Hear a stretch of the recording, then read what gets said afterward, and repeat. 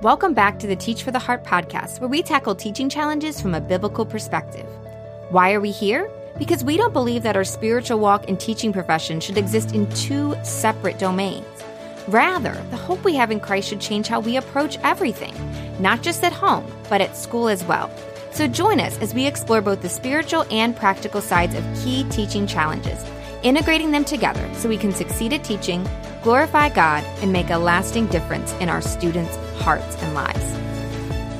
This episode is brought to you in partnership with the Herzog Foundation, but any views and opinions expressed in this episode are my own and do not necessarily reflect the views and opinions of the Herzog Foundation. Well, today we're excited to start a brand new series where we're going to take kind of the best, some of our top picks from previous Rise Up Summit sessions. So these are sessions, conversations we've had with incredible educators where they share their best advice on a variety of topics. So we are going to be picking some of our favorite summit episodes from past summits. A couple of these have been shared on the podcast before, but they were so good, we really wanted to bring them back. And a couple of them are brand new. They've never been shared in this format on the podcast before. So we're so excited and hope that you will enjoy these conversations.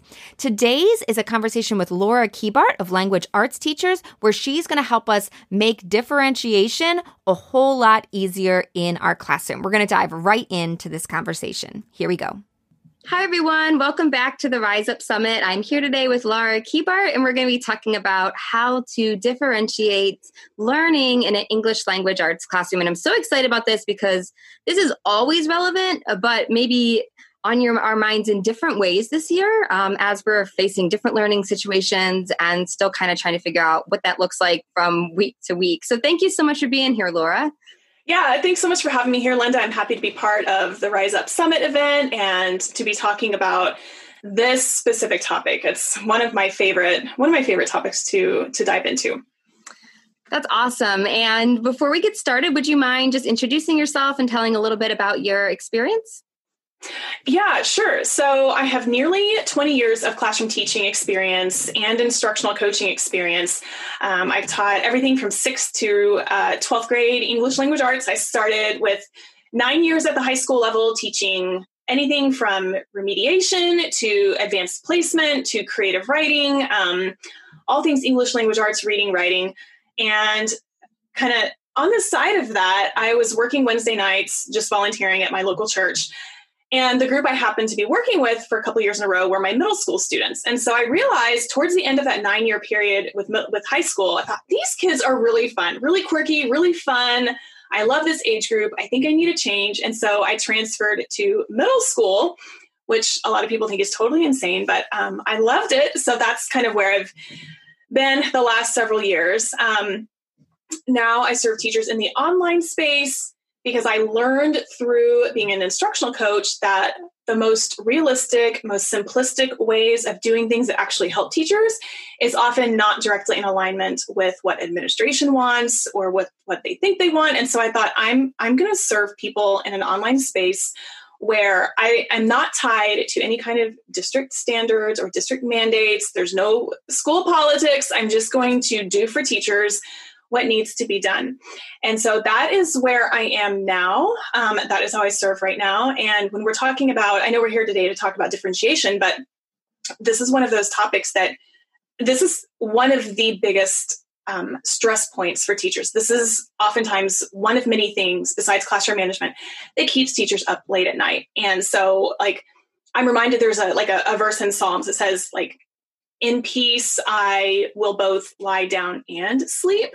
And so I always think about that because, we can lie down, but what keeps our minds going at 2 a.m.? What keeps us up at 2 a.m.? What keeps us worried at 2 a.m.? And a lot of times, if it's not classroom management, it's the differentiation. It's feeling the pressure that we have to provide so many different things to so many different kids.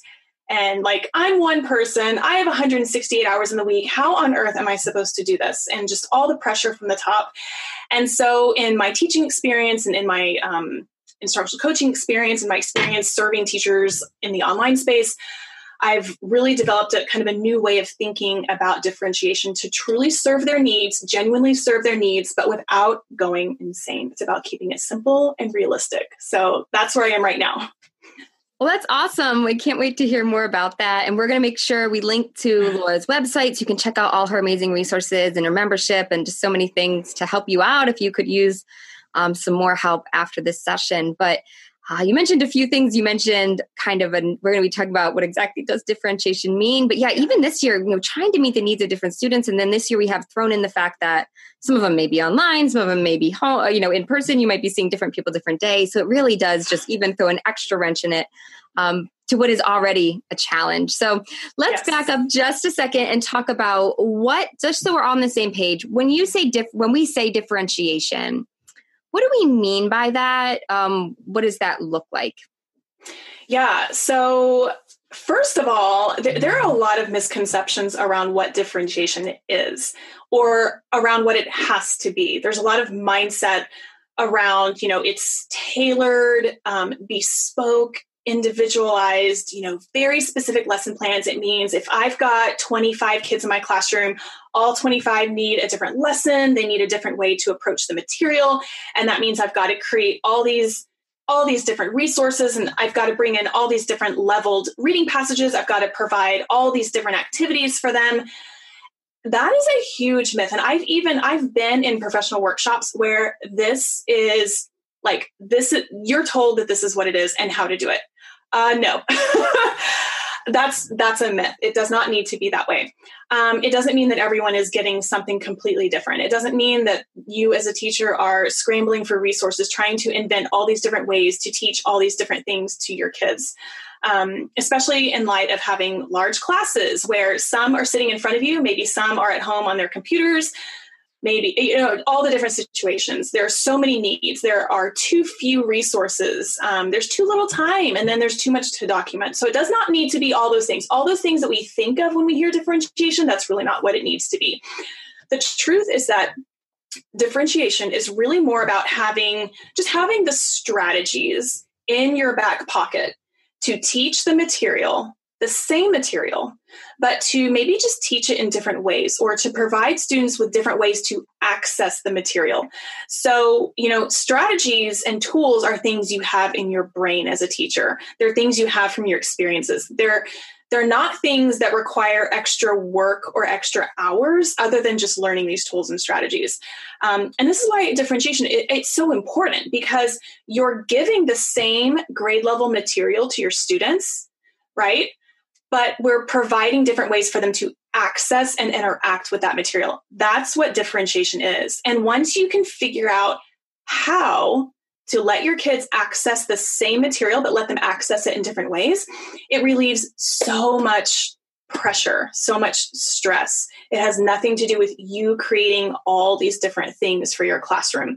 And really, there's so much talk in our society about equity in education. And differentiation doesn't mean that kids sitting in your classroom are all getting different materials. That's not fair. They need to have access to the same grade level standards. But what's different, where differentiation comes in, is it's just you providing ways for them to interact with it. So I can go into some examples if you want, but I didn't want to just ramble on forever about that either. So, well, yeah, I definitely want to talk about some examples. But if I'm understanding right, what you're saying is that rather than having to every lesson think, oh, how do I differentiate this? There's some set things that you can repeat over and over, or you can teach students these certain. So you can take, is that right? Or these kind of these standardized, I know we're going to talk about it, but is that the idea? You kind of have these patterns that you follow, or these certain ways that you distribute information so that where you kind of do the same thing over and over? Yeah, exactly. So here's one example. Let's imagine, and you can apply this to whether you're an English teacher or not, right? You might be a social studies, history teacher, a science teacher. It doesn't matter. Let's take an example. Let's pretend that we're reading a short story in class, and it's a short story. And I know that over half my students are not even at this reading level yet. Let's say it's 7th grade. And I've got some really, some struggling readers. They're reading at a 4th, 5th, 6th grade level. This story is going to be really hard for them to access. But at the end of the day, I don't want to lessen my expectations for them. And I don't want to create a barrier where they can't even access the grade level material. So this short story, I'm going to present it in different ways. Maybe I read aloud with them. Maybe I provide an audio version of of myself reading the story, or, something I find on YouTube where it's already been done. Maybe I'm doing a choral reading with them. Maybe I get them involved where I'm going to read part of the story, and you never know what word I'm going to stop on. But when I stop, I want you all to chorally give me the word. And so even if it's a word they don't know, they can't pronounce, it gives them the opportunity to pay attention, to stay focused, to interact with the story in different ways. I might have them read the story yet again. Maybe this time they're reading it in small groups. Maybe they're reading it with each other. But I'm giving them different ways to access the material. And so then let's say I've got a set of really high-level, rigorous questions that go with it, right? That go with the story, because that's all about the high-level rigor, right? And so let's say my question is something like, explain what the most, let me rephrase that. I'm doing this just impromptu. Explain the most important, which details of the setting are most important to the plot. So I'll say it again. Which details of the setting are most important to the plot? That's a high-level question if we just read the story. So if we're talking about differentiation, think about it. I just gave several ways for students to access the story, even if they weren't on grade level. See, I didn't go out and find all these random different stories, right? I gave them the same story, but we accessed it in different ways. Now this question, this high-level question, if I have students who are struggling, students who don't even know what setting means, they don't know that setting is time and location. Well, I'm going to stop right there with that group of students, and we're just going to talk about setting in terms of time and location. I'm giving them all the same question. I'm giving them all that same high-level question. But for these kids right here, we're not going to do anything with the question until we get down pat that setting is time and location. Well, then maybe I've got this on-level group of students. Okay, they're pretty much on grade level. So maybe for them, I just need to approach this question by asking them to kind of rephrase it. What do you think this question's asking? Could we ask it in a different way? What does the question want you to do? So many kids just don't know what the question's asking. Like, I understand the story and I know what setting is and I know what plot is. I don't really get the way that question was worded. Okay, so maybe the differentiation there is that we just need to spend time talking about what the question wants you to do. And then maybe I've got some high-flying students, right? And maybe they rush through everything. I don't want to generalize, but, we've all, they rush through everything, or maybe they're just not taking it quite far enough. And so we're going to spend more time on really looking at which details of the setting are the most important to the plot. Like, why did the author put some of those details in there, right? Why would an author spend extra time writing words he didn't have to write? So it must be there for a reason. What is the author's purpose? So now we're going really deep. So that's an example of differentiation where they all get the same story, they all get the same question, but as the teacher, I'm focusing on this aspect of the question for my struggling ones. I'm focusing on this aspect of the question for my on-level kids. And for my high flyers, we're going to take the question and just extend it a little bit more so that they're not quite rushing through it the way that they do sometimes. So that's an example of, like, I, as the teacher, I'm not spending hours and hours on my evenings and weekends trying to find different leveled stories. I'm not spending hours and hours trying to write all these different levels of questions. I gave everybody the same story. I gave everybody the same high-level question. I'm just approaching it a little bit differently. That's no extra work. That's no extra work for me. That's really helpful. Strategies. Thank you for that example. So I have a couple of follow-up questions to that example, and then I know you have lots of other tips for us. So when you're talking about giving them different options for how they can access the story, do you decide that? Like, do you say, okay, today I'm going to read it aloud, or do students get to pick, I'm going to listen to the audio or read it? Like, how do you normally do that in your class? At the beginning of the school year, when I don't know my kids, they don't know me, and I'm not exactly sure where everyone is, I'm in control of that. So I might find a YouTube video that already has somebody reading aloud, and maybe it has like the captions or the text with it, so they can hear it, they can see it. I might read a portion of it aloud myself in order to emphasize something. I might model with a small group of students what reading together looks like, what it looks like, what it sounds like, what we're doing, what we're not doing. And then, so I put all of my kids through all these scenarios. We're all seeing it and hearing it like on YouTube, or if YouTube doesn't have one, then I'll do it myself. We're all practicing reading together in groups. We're all doing these things. And then I make it the norm in my classroom that there are so many different ways to read and interact with a text, so that down the road, right, 3 weeks from now, a month from now, 6 months from now, it's not, oh, those kids are the ones who get the audio. Oh, those kids are the ones who have Mrs. Kebart reading with her, or those kids always read by themselves. It's not. We're creating this atmosphere that it's normal for you to read it this way or for you to read it that way. And then as we move through, as kids are comfortable with the different ways that I have them interact with the reading, they get to choose later on. Yeah. But just in the beginning, I do have all my students go through all the processes of that, so that it becomes the norm, that there are different ways to interact with the reading. And that makes so much sense. And someone might not even occur to them that they like a certain format, or a certain format helps them until they try it. So you're taking through, you're trying all these, you're modeling and teaching how to do it. And then eventually at some point you may choose to give them their own choice. Okay. Yes. That's really helpful. Yes. And then when you do the questions, when you're saying that you kind of break out these questions differently, and I know teachers can arrange this so many different ways, but when you did it, did you typically group students in groups and then give them individual instructions? Like, how did that work from a management aspect? Yeah, from a management aspect, this is where stations and centers come into play. And that's besides differentiation. We'll link to it. Yeah, I have a whole separate online training on stations and centers. But yeah, I'm a fan of presenting the same work to all of my students.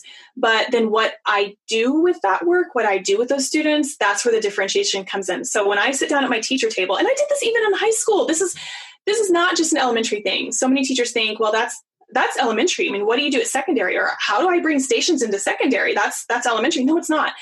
And so I did this in middle school and high school myself. And so when I pull kids over to me, just for a quick check-in, maybe just 5 minutes, this is where that differentiation happens. I've trained them so that they bring their work to me. If you're in a digital situation as well, you can do digital breakout rooms too, where you, the teacher, pop in and you can do something different with the question. You can scaffold the question. You can rephrase the question or kind of chunk the question so that they're only looking at certain parts at a certain time. But that happens really with you modeling it and through discussion with you. And so then you can send students back to their groups, or if you're in a digital situation, you can pop out of the digital room that you're in, go pop into another digital room. But yeah, that happens more often in stations. And here's the thing. Once students have been through this process with you several times, you're almost teaching them how to break down a question. You're almost teaching them that, okay, if I don't get what this question's asking, is there a part of the question that I get that I can at least answer that part? So over time, you'll have kids who will go from saying, well, I didn't do this because I didn't get it. Which part didn't you get? None of it. I got none of it. I don't know any of it. You'll have kids who stop doing that and you start saying, well, I mean, I started answering it this way, but then I got confused. Okay, but you started, right? Or, well, the question is kind of a 2-part question, and I think I only understood the last part of the question, so I didn't really do the first part. Okay, but I can work with that as a teacher. And then you're giving your kids ownership. Like, your kids don't just sit there, well, I can't do this. Your kids are sitting there like, well, I couldn't do this part, but I could do this part. So that's another really powerful benefit from kind of running things this way. Yeah, that's awesome. Okay. Thank you so much for that example. What is next? I know you talked about there's some ways to differentiate whole class activities when students are on different reading levels, like you said, without having a million different, leveled text and such. Yeah. So just some different ways you can differentiate, or that sounds funny, different ways to differentiate. But, including a lot of open-ended questions can be a saving grace because, and I know there's a shift in our educational culture to move away from the multiple choice questions.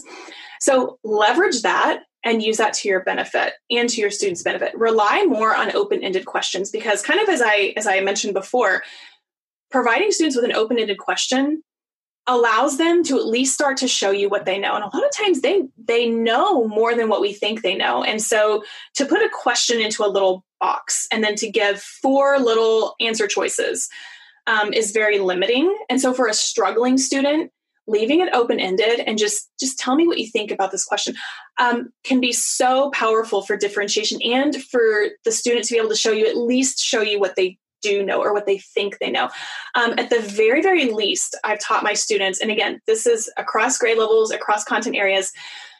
If you have students who are totally confused by a question, then step one is rewrite the question. Like, don't ever come to me saying, I don't get this question. At least rewrite it. And then from my perspective as a teacher, I can see, oh, you rewrote it. So it's really asking this. Oh, like now I can see where the breakdown is. Now I can see where the confusion was. So one way to differentiate is to rely more on open-ended questions. Another way to differentiate is to think of your questions or think of your assignments in terms of you can narrow the assignment or you can extend the assignment. So it is okay to take one assignment, everybody gets the same assignment, and maybe for these kids over here, these kids who are struggling a little bit, you could narrow things down. It's kind of like chunking, but you might say, I just want you to do this part. You can even physically highlight it, whether it's in person in your classroom, highlight it, or maybe it's a digital way to highlight or to mark up, a PDF. But have them do just one part at a time and then check in with you so that they're not overwhelmed and so that you aren't having them work too long on something, but in the wrong direction, right? Like we don't want to reinforce misunderstandings by having, because you'll have kids who I will do whatever it takes to complete this assignment. But if they've completed it incorrectly the whole time, well, there's a whole lot to go back and reteach. So narrow an assignment by just giving them a section to work on, and then they need to check in with you. Or for some of your high-flying students, you can extend part of that assignment. You might decide, you know what, actually, I really just want you to focus on this part, and then check in with me. But maybe this part and this part maybe you extended the question. Maybe you extended, and it's not more work. It's not about giving more work. It's about maybe you're asking a deeper question, or maybe you're asking them to make a comparison that you're not asking your other students to make right now. So you can narrow or extend assignments you already have by looking at the questions, or by providing like a parallel text just to see, maybe to show a different perspective and to have some of your high-flying kids maybe come up with new ideas about those comparisons. A third way that you can differentiate, and this takes no extra work, is think about recording grades at different times for different kids. So I know that standards-based grading is what a lot of people have had to move to. I'm not talking about standards-based grading here. When I say record grades at different times, I mean, if you have a quick check-in with a student and you're talking with that student and you in your head, you're like, oh my goodness, this kid, he's got it. Whoa, he's got it. He understands. Well, if you're having that moment as a teacher, jot that down, record a grade. Well, I didn't actually take his assignment. He didn't actually turn it in yet. Okay, but do I know in my head, can I see, do I know that he's got it? Well, then record the grade and be done. Less grading for you. And that's immediate feedback for him, right? If you have a kid who's struggling, then maybe don't record that grade until you've had a chance to follow up again with that student. Like give yourself permission to record grades at different times. And I don't mean I'm going to record this grade now and the next one's not for 2 months. I mean, like maybe I can tell that these kids have it. So if I already know they have it, why am I going to take these documents and go sit down in 3 days while my family eats dinner in the other room and I'm skipping because I've got to work? Well, just record the grade right now. And then for kids who are struggling, like I said, give them a couple more days. Give them a couple more days to interact with you or interact with each other and see if anything changes in the clarity that they have around the assignment. So those are 3 quick ways right there that you can think about differentiation. And I have an online differentiation training where I go in, I think I have 6 different ways on there. So that's only 3, but those are things that are just kind of a different mindset shift, that teachers have to make. And it's no extra work because think about it. I mean, if you're so rigid with, I'm not going to grade these until everybody turns them in. Well, what if a third of your class, you've already determined they've got it, that's less for you to grade, or your struggling students turn something in and then they end up having to redo it anyway. Well, now you're just doing double the amount of work because you assessed the first time. Now you're assessing again, right? So it's actually less work for you as a teacher.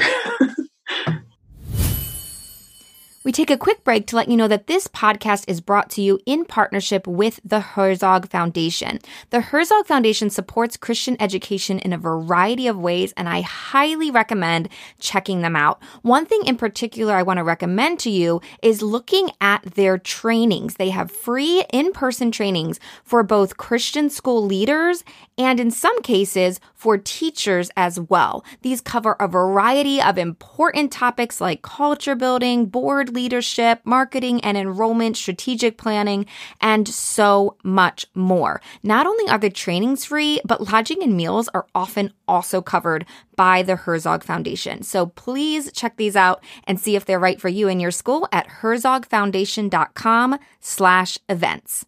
Now back to the program.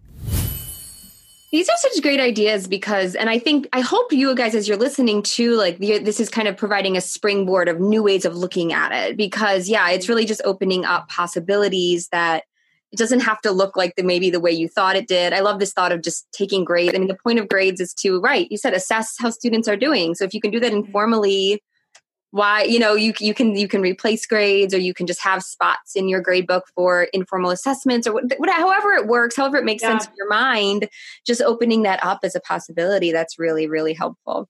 And we'll link to your training too, so people can kind of go through if they want more help with this. That's awesome. Mm-hmm.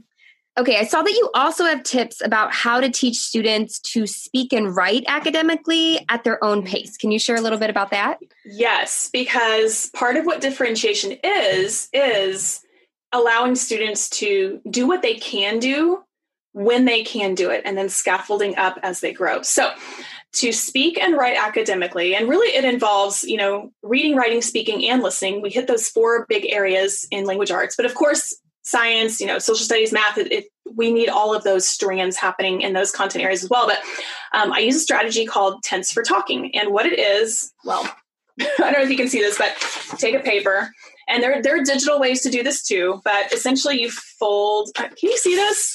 Put it up a little bit. There we go. We can see it. Okay. You fold it like this. It's like a tent, right? And actually, if you're in a classroom setting, cardstock works a lot better, but that's what it looks like. That's why it's called a tent for talking. And then what's on both sides of that tent are question stems or sentence stems that are standards-based, like just whatever your standards are, look at your standards and form those standards into questions or statements that are open-ended. Put them all over, like you can type it out or handwrite it. Yeah, an example might be, kind of like the one that I used before. Which details of the setting are most impactful in the plot? Or you could say, let's switch genres. Maybe it's the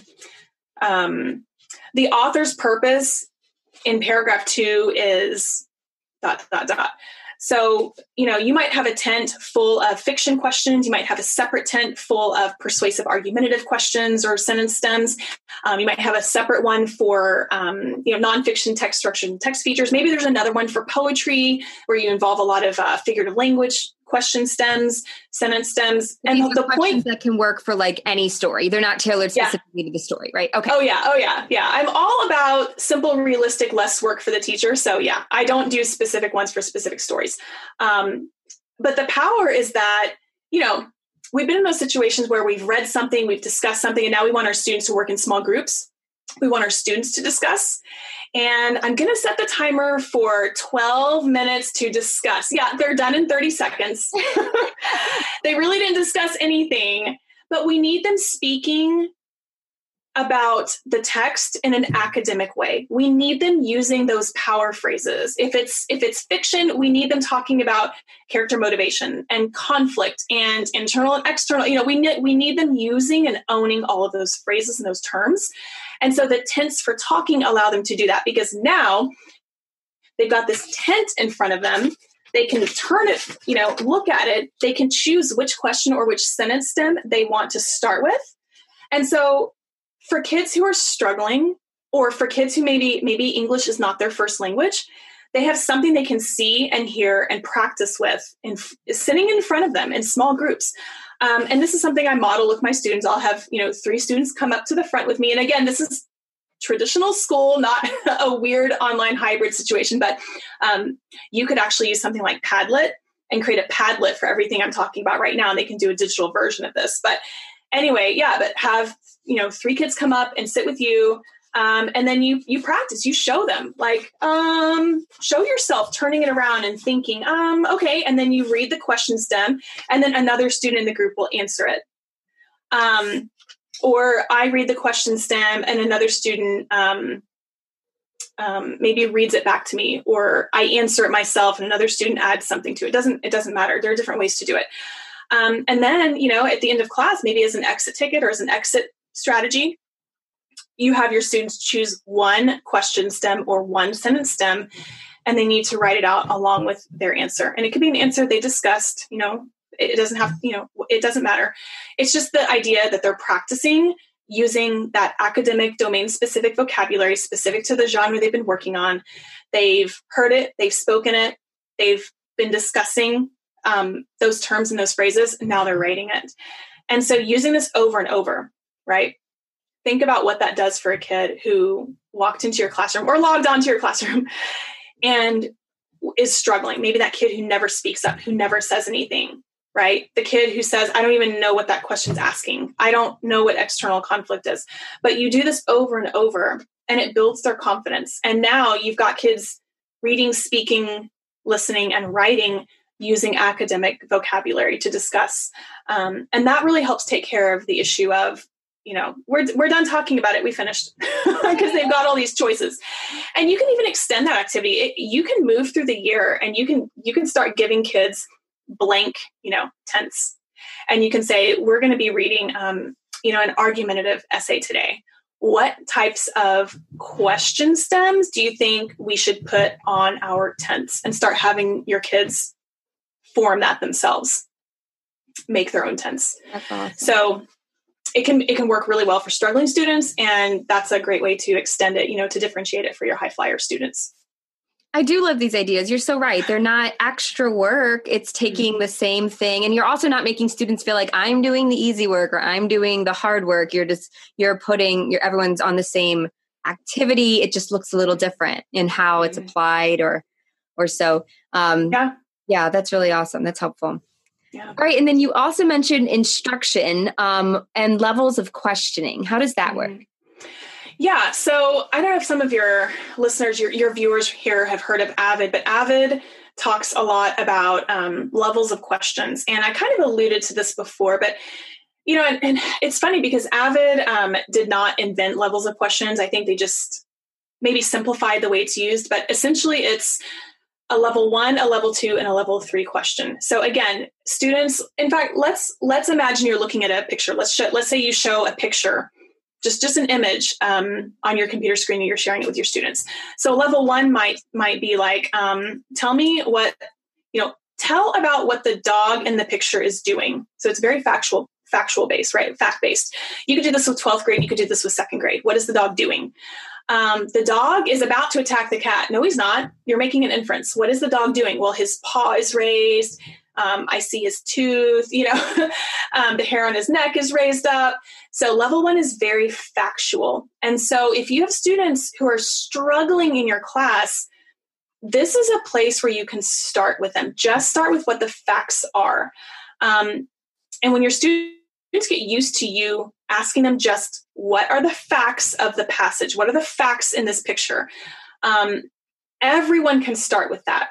Everyone can start with that. It gives something for the kid. It gives something to do for the kids who typically sit back and say, I don't get this. I can't do this. Well, they can at least do that part. And that builds their confidence. Level 2 question is more like, well, what do you think the dog is looking at in the picture? What does it seem like the dog is looking at? So now we're making some inferences. And we can support those inferences with facts from the level 1 questions. So this helps students make logical inferences. Students can make inferences all day long, but a lot of times they're not logical at all. They make no sense. But when you take the time, even when you have high achieving students who maybe don't need that level 1 part, when you take the time to say, let's just start with the facts, right? Very basic. Now in level 2, when you ask them to make inferences, okay, but they have to be based on the facts. Remember, we just talked about the facts. Maybe we even listed them over here, right? And so now they're getting a sense of how to prove that what they're thinking is a logical thought.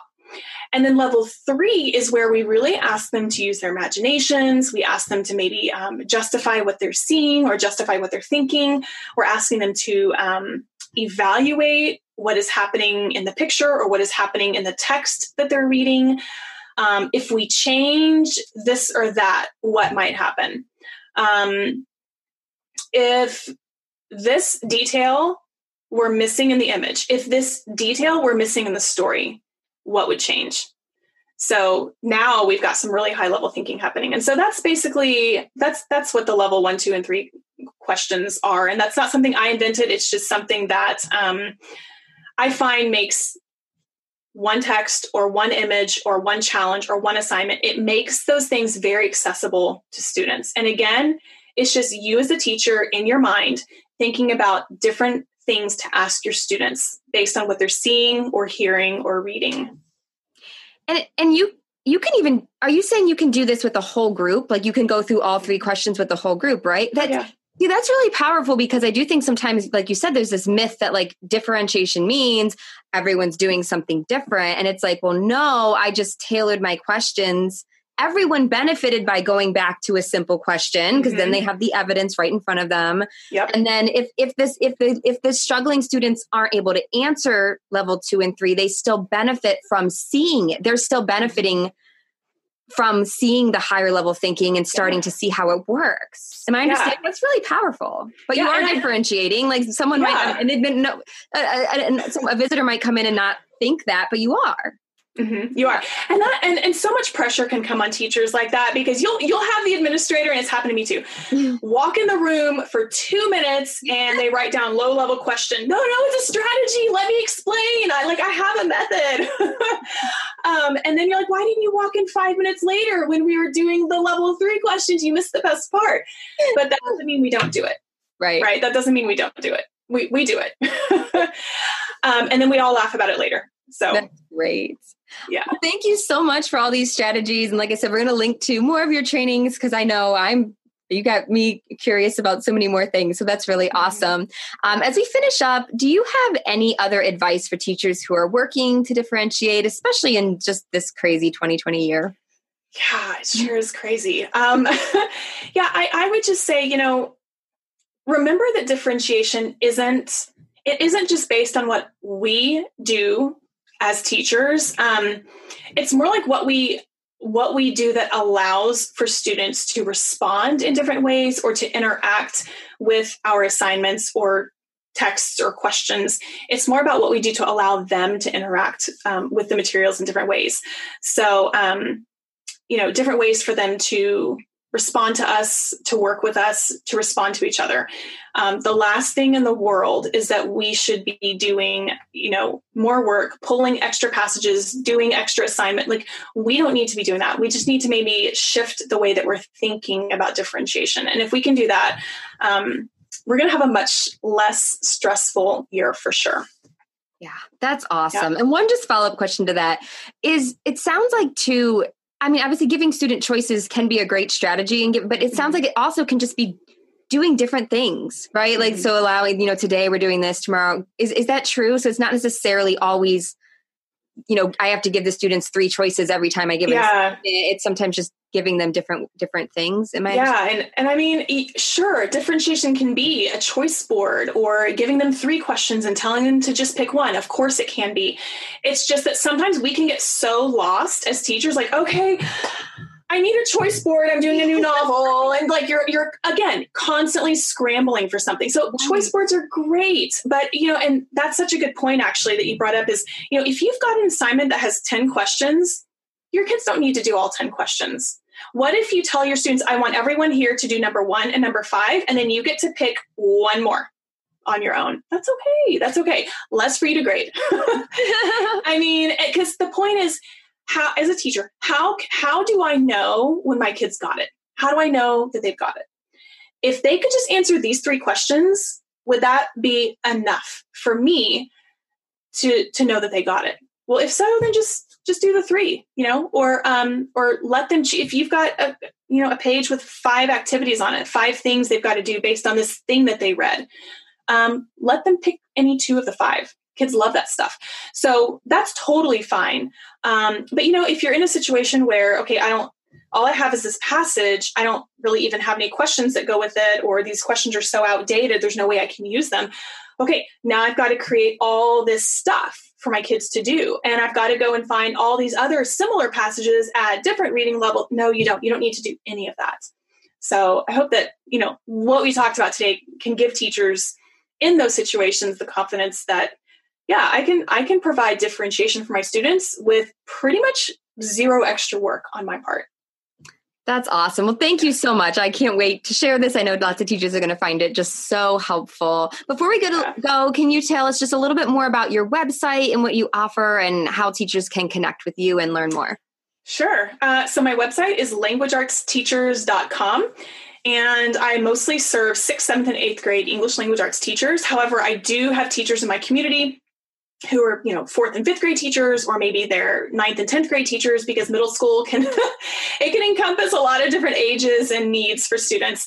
And so I do a couple different free trainings, and you can get all that information on that website. I do one on differentiation. If you want more on that topic, I do one on centers and stations. And then I also have a lesson plan membership, where I provide instructional coaching and lesson plan materials for teachers in those grade levels. So it's all at languageartsteachers.com. Well, thank you again so much, Laura. We really appreciate it. Yeah, absolutely. Thanks, Linda. We hope you enjoyed this conversation with Laura Kebart on Differentiation Made Easy. If you'd like any of the links mentioned in this episode or want to be able to share this with a friend or colleague, you can go to teachfortheheart.com/best, teachfortheheart.com/best. That's where we will be sharing all of the notes and links and episodes from this series. You can also get a preview of some of the upcoming conversations at teachfortheheart.com/best. Before we go, I also want to let you know about an exciting new resource that we can't wait to release. I've talked on the podcast before about Pray and Plan, our planner designed to help educators prioritize what matters most, both at home and at school and in your spiritual walk. Well, this year we're offering not just a printable version for the calendar year 2024, but also a digital version. So many of you have been asking for a digital version. So if that's something that you're interested in, you can check it out at teachfortheheart.com/planner. Well, once again, this podcast is brought to you in partnership with the Herzog Foundation. Can't wait to be back with you next week. We're going to be sharing another incredible summit session, this one with Praisha Jordan, about preventing teacher burnout. So we hope to see you next week. In the meantime, teacher, remember, God is at work in you and through you, and He's using you to make a difference. Keep your eyes on Him and teach for the heart.